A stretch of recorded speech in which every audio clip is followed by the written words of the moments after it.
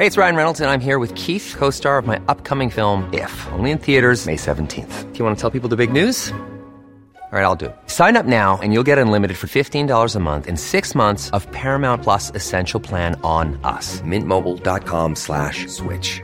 Upfront payment of $45 equivalent to $15 per month. Unlimited over 40 gigabytes per month. Face lower speeds. Videos at 480p. Active Mint customers by 531.24 get 6 months of Paramount Plus Essential Plan. Auto renews after 6 months. Offer ends May 31st, 2024. Separate Paramount Plus registration required. Terms and conditions apply if rated PG. My business used to be weighed down by the complexities of in-person payments. Then, Stripe Tap to Pay on iPhone came along and changed everything. With Stripe, I streamlined my payment process effortlessly. No more juggling different methods. Just a simple tap on my iPhone and transactions are complete. What's truly remarkable is how Stripe caters to all my customers' preferences. Whether they're using cards, Apple Pay, or other digital wallets, Stripe ensures a smooth checkout experience every time. Setting up Stripe was a breeze, taking just minutes to get up and running. From local markets to global retailers, Stripe helped me expand my reach and grow my business with ease. To learn how Tap to Pay on iPhone and Stripe can help grow your revenue and reach, visit stripe.com/tapiphone. Coming up on DTNS, Laura Shin explains DAOs and who might have pulled off the biggest Ethereum theft back in 2016. Plus, should AI get intellectual property protection? DTNS starts now. This is the Daily Tech News for Tuesday, February 22nd, 2022. 2222222 in LA. I'm Tom Merritt. And from Studio Redwood, I'm Sarah Lane. And I'm the show's producer, Roger Chang. With us is Laura Shin, author of The Cryptopians, Idealism, Greed, Lies, and the Making of the First Big Cryptocurrency Craze, out today. She's also the host of the Unchained podcast and senior contributor at Forbes. Laura, welcome back. Thanks for having me. I'm so excited to be here. Congrats on the book launch. Thank you. Thank you. I've been waiting for this day for many reasons. I bet you have. We were just talking about the new book with Laura, a little more on the expanded version of the show, Good Day Internet. You can get that at patreon.com/DTNS. Big thanks to our top patrons. Today they include Michelle Sergiu, Mike McLaughlin, and Miss Music Teacher. Let's start with a few tech things you should know. Meta-owned Facebook, perhaps you've heard of it, is launching Facebook Reels, similar to the feature that launched on Instagram last year.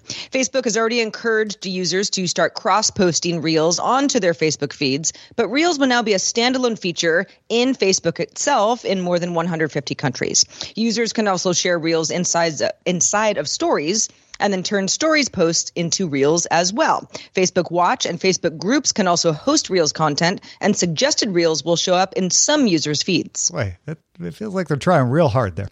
Spotify's Car Thing is now available for anyone in the United States to purchase directly from Spotify. That's the dedicated player for the streaming service that costs you $90 and requires a Spotify Premium subscription to use it in your car.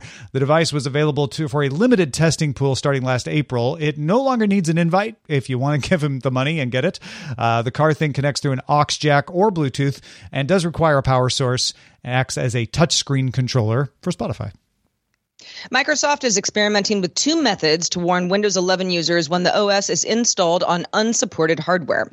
Latest test builds show a watermark on the desktop wallpaper stating "System requirements not met," as well as a similar warning on the Settings app landing page. The desktop watermark is similar to the one that appears on an unactivated Windows install. There does not appear to be any feature restrictions with the warning at this time. Bloomberg's Mark Gurman's sources are telling him that Apple's regular spring announcement might happen on March 8th. So keep an eye on that date. These dates do tend to change closer to the time Apple announces them, but sometimes they stick. Gurman believes Apple will announce at least one new Mac at the event. And a little farther afield, DSCC's analyst Ross Young says Apple is exploring an all-screen foldable MacBook, might come out with a foldable phone in 2025. Intel shared details on its Bonanza Mine ASICs. Those are application-specific integrated circuits targeted at Bitcoin and other cryptocurrency miners. Tom's Hardware has information from the ISCC 2022 conference, which describes how Intel came to take 300 BMZ1 chips and combine them into a 3600-watt miner. Tom's Hardware also has some information on what might be coming in the second gen of the Bonanza Mine ASICs from Intel. All right, let's talk a little bit about the new Sony PlayStation VR announcement. Let's do it. Sony is continuing to drop info about the PlayStation VR 2 one little crumb at a time. It has since revealed the actual look using the same white and black colors as the PlayStation 5. The headset includes a lens adjustment dial, a new vent, a slight reduction of weight compared to the original, and connects to a system with a single USB cable. Yes, it does have a cable. The VR2 supports haptic feedback, 4K HDR, eye tracking, 110-degree field of view, foveated rendering, and 90 to 120 hertz frame rates. It also includes that vent fan. That's going to cut down on moisture and foggy lenses, says Sony. The only game announced specifically for this headset at this time remains Horizon Call of the Mountain, which a lot of people are pretty excited about, but that's all we know. Price and release date continue to be a mystery. Now, if you're keeping track, this is a full year after Sony first announced the headset. That was back in February of 2021, then showed off the controllers last March, then confirmed it would be called the PlayStation VR 2 just last month. This is very exciting if you are lucky enough to have a PlayStation 5, I feel like. You know, it's been a while since the PlayStation VR came out. So this is a big jump in features, 4K HDR, foveated rendering, all that stuff. One USB-C cable instead of the many cables of the original PSVR. But when you start comparing it to the Quest 2 or the Quest 1 even, it's still got a wire. You still need a PlayStation. Yeah. I mean, I hate to say something as DOA to me because I've only known the Quest experience, the wireless experience. I also do a lot of VR exercise stuff. So the whole kind of like sweaty, foggy lenses thing, I can relate to that. That is actually, you know, having some sort of event built in that works well would be a welcome addition to me. But if you're tethered, how much are you really jumping around? Maybe I'm underestimating how sweaty a game can be if you're still tethered to a PlayStation 5. But it sort of seems like this still feels like a product that is almost the product that people want. And I don't want to sound like too much of a Quest apologist because, again, that is the only VR system that I've ever used regularly.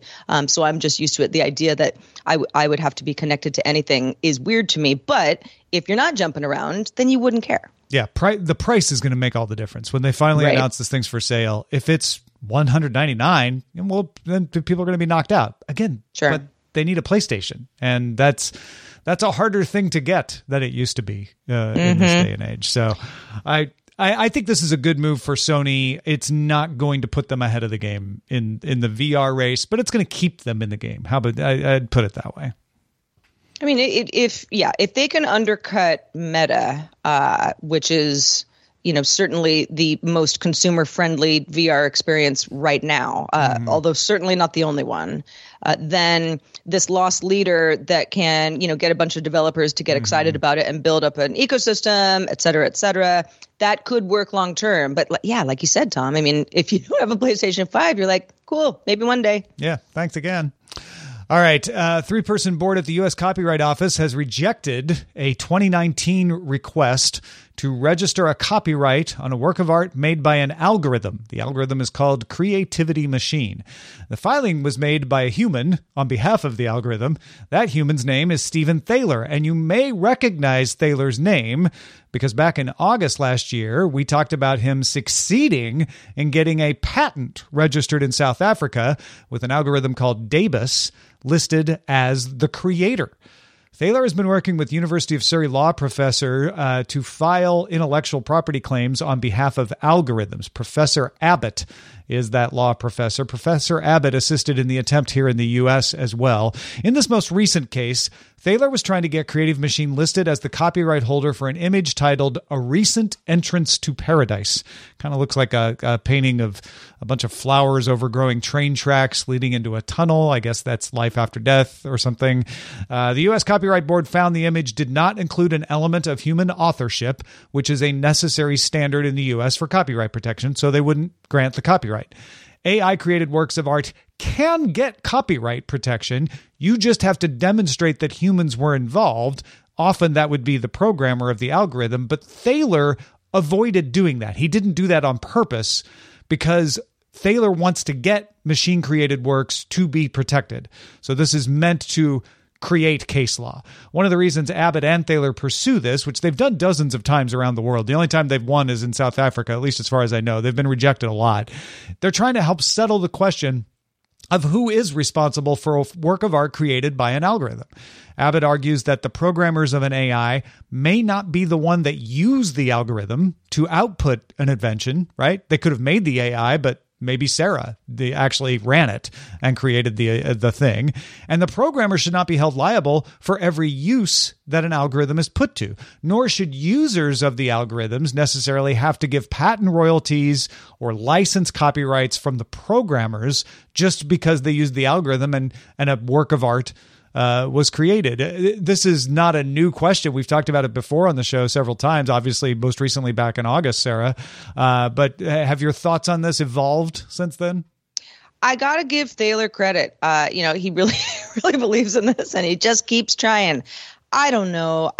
On one hand, I can definitely see the argument of a human created an algorithm, therefore a human is involved. You just have to go back a few steps. Humans are involved. It's just that it's sort of like, I don't know, if I liken it to, if I teach you, Tom, we both watch a Bob Ross video, and I'm better at it than you. And so I help you a little bit with your skill set and then you create a work of art. That's your work of art. It's not mine. But you're not an algorithm. You're a human. So it's really an apples and oranges comparison. I do feel like it would be tough to, I don't know. If I have to draw a line in the sand, I would say an algorithm doesn't have a human component if it has been given all of the tools necessary by that human, and then the human sort of says, "Okay, go make some art." The human didn't make the art. But and I'm glad that Thaler is pursuing this before it becomes a problem, because it could become a problem. If somebody creates an algorithm, created art, and then once the copyright and the programmer comes in and says, no, I created the algorithm. You just press the button. That's my work of art. Laura, listening to us talk about this, let me bring you in here. Do you have an opinion on where the line is? What do you think of this? Well, it's so funny because, of course, being a crypto journalist, my immediate take was, oh, this has implications for NFTs. And I'm sure you're probably aware of these kind of generative art NFTs that are being created. And I actually realized I don't know how people are thinking of it in the crypto world, but I agree it raises really good questions.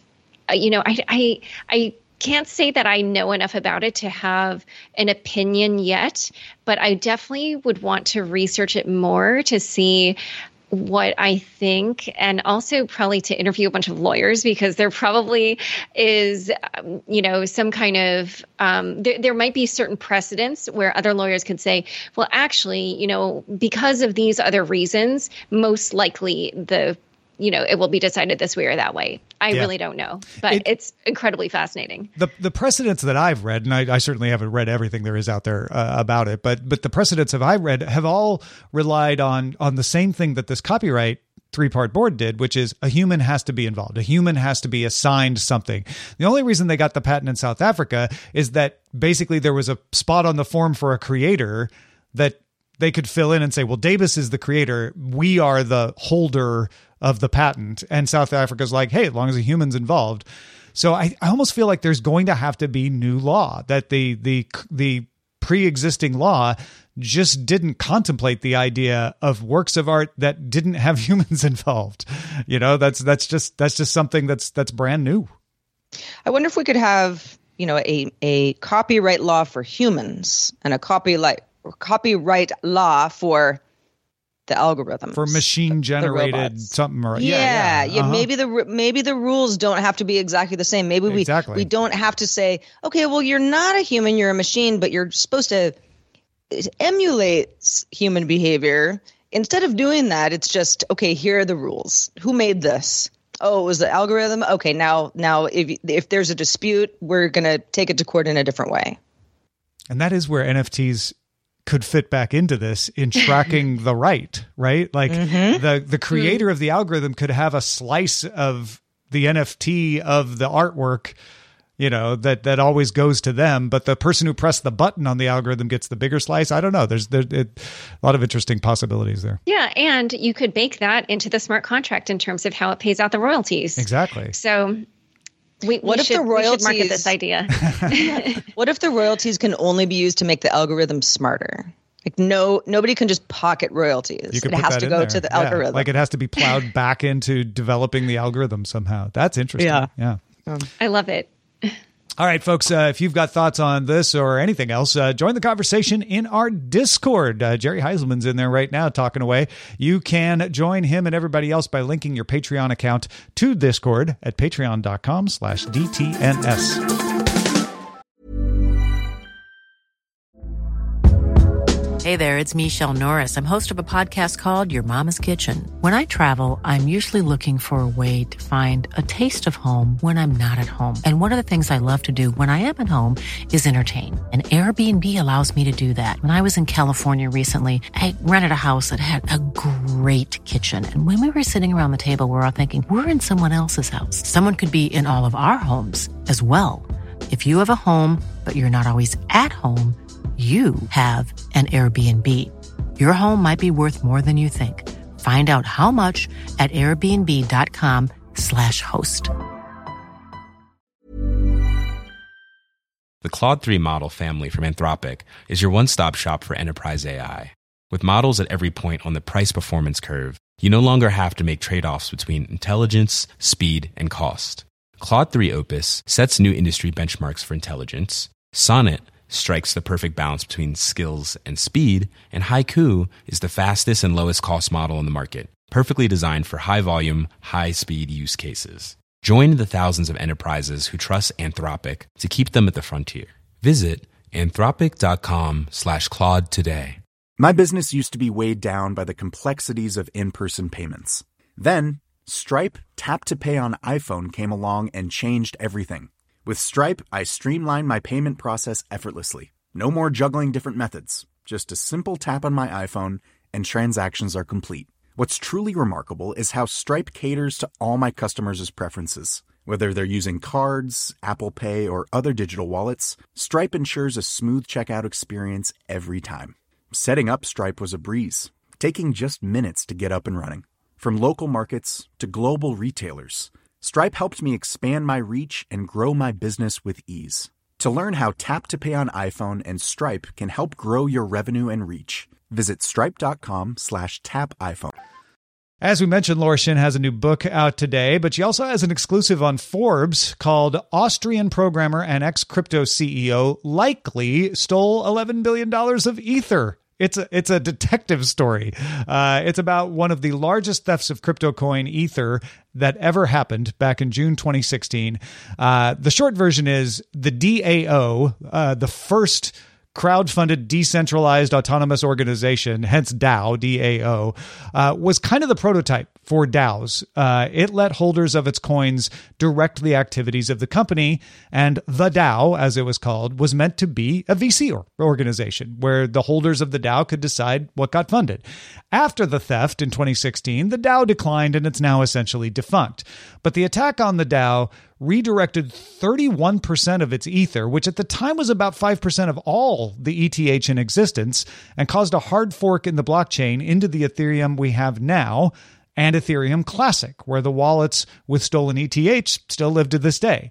While researching her new book, The Cryptopians, Laura thinks she may have found who is behind the hack that almost broke Ethereum. Laura, you have a thorough description in your article on why this person might have wanted to do this, a lot of circumstances around the theft, so everybody should definitely go read that and the book if you want to get the full story. But technically speaking, What pointed you in this direction? So this is going to be so funny for people to hear, but I was in the final stages of wrapping up my book, meaning we basically have a finished product. We're just making little tweaks. And at that point, I had followed a number of leads that had come from that period when the Dow attack occurred. And I had followed them to a point that was not necessarily conclusive. I had followed the various leads and done interviews with all the different suspects, and then was going to present the information, without saying anything really, but just saying, hey, I did the homework. These were the people were looking at, and here's why, and here's what they said. And a source of mine who was involved in rescuing the remaining ether in the Dow that had not been stolen because it was vulnerable to the same kind of attack. So he was involved in helping keep it from being stolen by somebody else.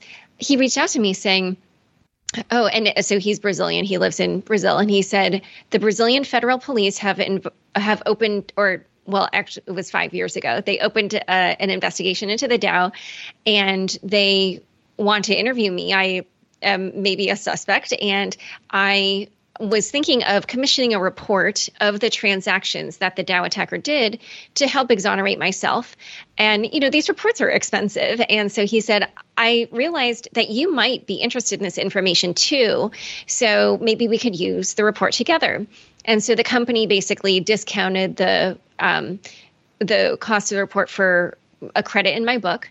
And afterward, he and I kind of went over the transactions, and we got a sense of kind of like things like, when was this person transacting? When were they online? And the times mapped onto kind of like an Asian morning until an Asian nighttime. But the thing is that the suspects I'd been looking at, they were all based in Europe.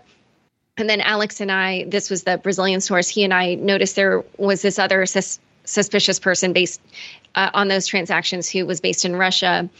And so the times just didn't match. And I also had previously, in the course of reporting my book, gotten a customer service email that the hacker had sent to a company called Shapeshift, which was basically like a crypto exchange.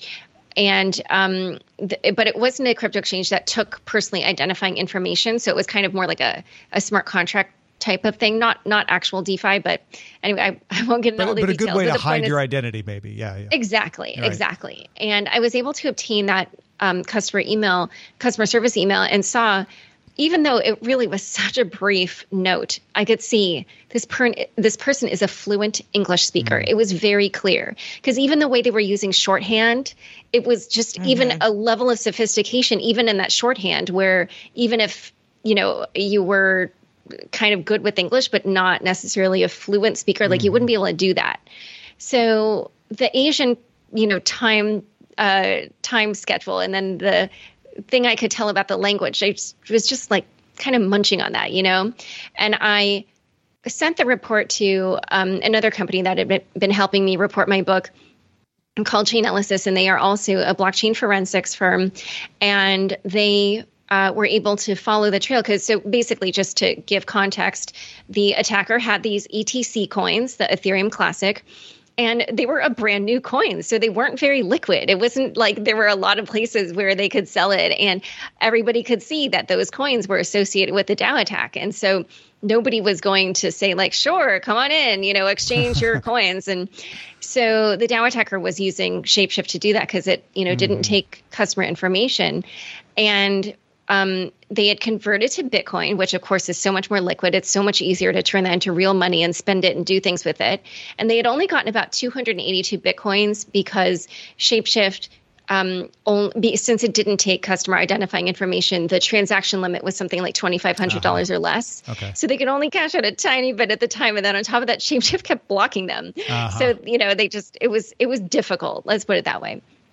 And Chainalysis saw that some of the Bitcoins were put through what's called a Wasabi coin join, which is a mixing technique where a bunch of people's transactions get kind of tumbled together. And then when they're spit out on the other side, it's harder to trace those coins.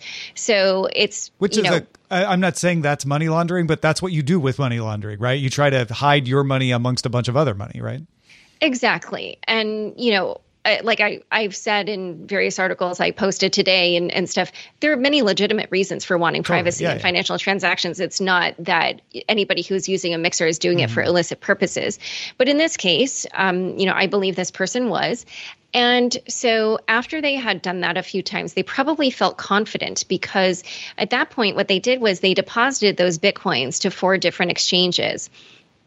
And what eventually led us to me and my sources to the identity of this person was that on one of the exchanges, a source of mine was able to get one of the exchange employees to reveal what happened to those Bitcoins that were deposited on that exchange. And what the attacker did was to convert it to a pretty obscure coin called Grin. And then they withdrew those coins to a Grin node, which had a human readable address, which was grin.toby.ai. And so people who have read the article will know this Toby AI is the handle that this person used pretty much everywhere that I could find. But since we didn't know that when we were looking at this, we then just were looking at the IP address of the Grin node and found other nodes, Bitcoin Lightning nodes that were at that IP. Mm-hmm. And then when we went to a Bitcoin Lightning Explorer, we found, one of those nodes is named. It has a human readable name, which is 10x. And so then, of course, we Google, 10x and Toby, and we see, the co-founder and CEO of 10x is a guy named Toby, and his Twitter handle and all his other social media and many other accounts are Toby AI. So, my sources who do these kinds of investigations very frequently, they said, Laura, the evidence is never this good. Yeah. It almost seems like, if you have taken such steps to cover your tracks, you clearly know what you're doing. You're using obscured wallets and networks and very much under the radar. It seems like such an obvious drop of the ball. Well, after using the CoinJoin several times, I think they just thought, okay, I'm good. I'm done. I've obscured my tracks. Therefore, no one will ever know that it was me. I'm just guessing because of, like I said, at that point, suddenly then, and by the way, what I later was able to get was the email address used on that account at that exchange was the name of the exchange at toby.ai. So again, he even used his email address there. So it sounded to me like a lot of this pivoted on getting help from the person in the exchange. Was that something that they shouldn't have done? Is it something they only did on condition of anonymity, on background? How did that work? So, I can't talk about that too much, but you're right that the policies of exchanges typically, the privacy policies of exchanges typically would, prohibit an employee doing something like that. Okay, because there's people in our chat room saying like, really, he just left all that out? And I'm like, well, some of that took cooperation. It took a little more than would be obvious to anybody else just sleuthing around on the internet themselves. Exactly. Yeah. Now, Laura, I know that some folks may not be familiar with the DAO, but they're certainly familiar with the concept of a DAO. But for those who aren't, can you explain what the purpose of a DAO is and how it helps? So DAOs can have many different purposes. And actually, if we just look at the original cryptocurrency, a lot of people would say that that's a DAO, that Bitcoin is a DAO, because it's this decentralized software. And, I'm not sure what the market cap is now, but there have been times in its history when it's had a market cap of $1 trillion or more, which is what only some of the greatest companies in the world have achieved. Yeah. And yet it's done that without a CEO or a C-suite or hiring workers to, help promote it. And so it's just this decentralized software that is been able to achieve that. And, now there are all kinds of DAOs with different purposes. And the DAO, that we've been discussing, that's in my book, that DAO was structured to be more like a decentralized venture fund. And so it was basically just a group of people that were putting all their money into these smart contracts that were called the DAO. And the way it would work would be that people who wanted funding would submit proposals sort of the way that you pitch a VC. And then the community would take their tokens and vote on which proposals to fund. And then the winning proposals or projects would give some of their revenue or profits back to the DAO, and then the DAO token holders would be able to receive those profits. So I have to just give notice, if anybody likes this idea, that the SEC did eventually later come out and say that DAO tokens were securities, but they didn't take an enforcement action because obviously by that time it had been undone by Ethereum hard forking. But nowadays, we have DAOs that, for instance, are basically just social clubs. For instance, one of the more popular ones is called Friends with Benefits. And it's actually literally, like I said, just a social club. People just get together and they have fun. And there are little local chapters, and you have to own the FWB token. It's actually kind of expensive because you have to have 75 of them. And at different times, it's been like $10,000 or more to get in. It's sort of like more expensive than, what's that place in New York? Soho House. Yes. I was going to say Soho Club, and I was like, that's not what it's called. Right, or the Magic Castle or something like that, yeah. Right, yeah. So, there are all different kinds of DAOs right now that are just proliferating. And people might be familiar with Constitution DAO from the fall, which, again, very different purpose. They just wanted to buy a copy of the U.S. Constitution.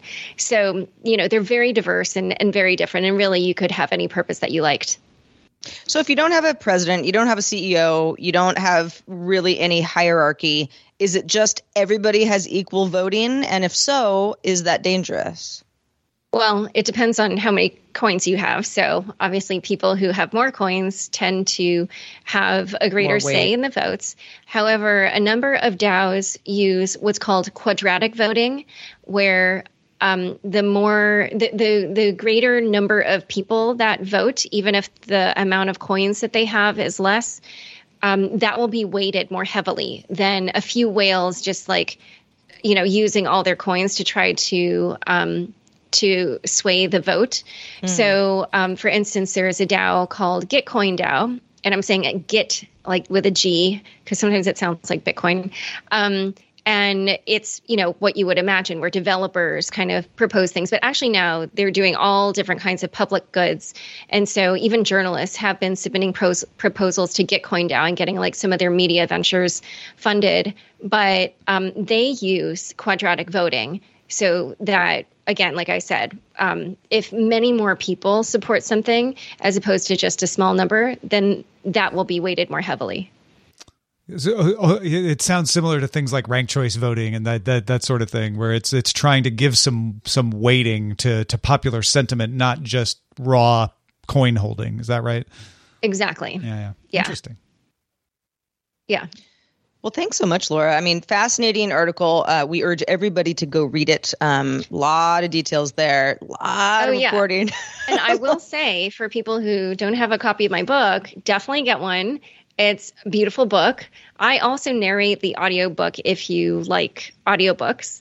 And, just to explain to people. So if you're probably a little bit newer to crypto, you might want to get the hardcover, because there's a list of characters in the front and a glossary in the back. Nice. And it's just easier to flip back and forth, I feel like, in a paper version.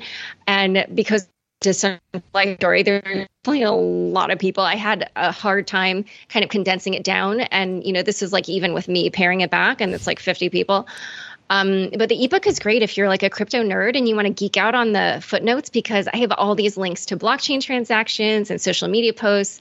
Very fun. And then the last thing is, of course, audio for people who would want to hear that narration. And they would even get the sort of emotion that my sources relayed to me when they told me their stories. Well, thank you for being with us here today. Fascinating stuff. And I'm definitely getting a copy of your book. And I'm one of those people who needs that glossary, so I'll be getting a hardcover. Well, if you are, whether or not you're into crypto, if you're planning to stay at a hotel anytime soon, it might seem a little different, maybe a little out of the ordinary. Take it away, Chris. This is Chris Christensen from Amateur Traveler with another Tech in Travel Minute. The next time you're in a hotel, you may have a surprise if you call down an order for extra towels or toiletries, because when you answer the door, it may be a robot. At least it may be if you stay at the AC Hotel Sunnyvale Moffett Park in Silicon Valley. With a shortage of staff and difficulty hiring people, the general manager has added a robot.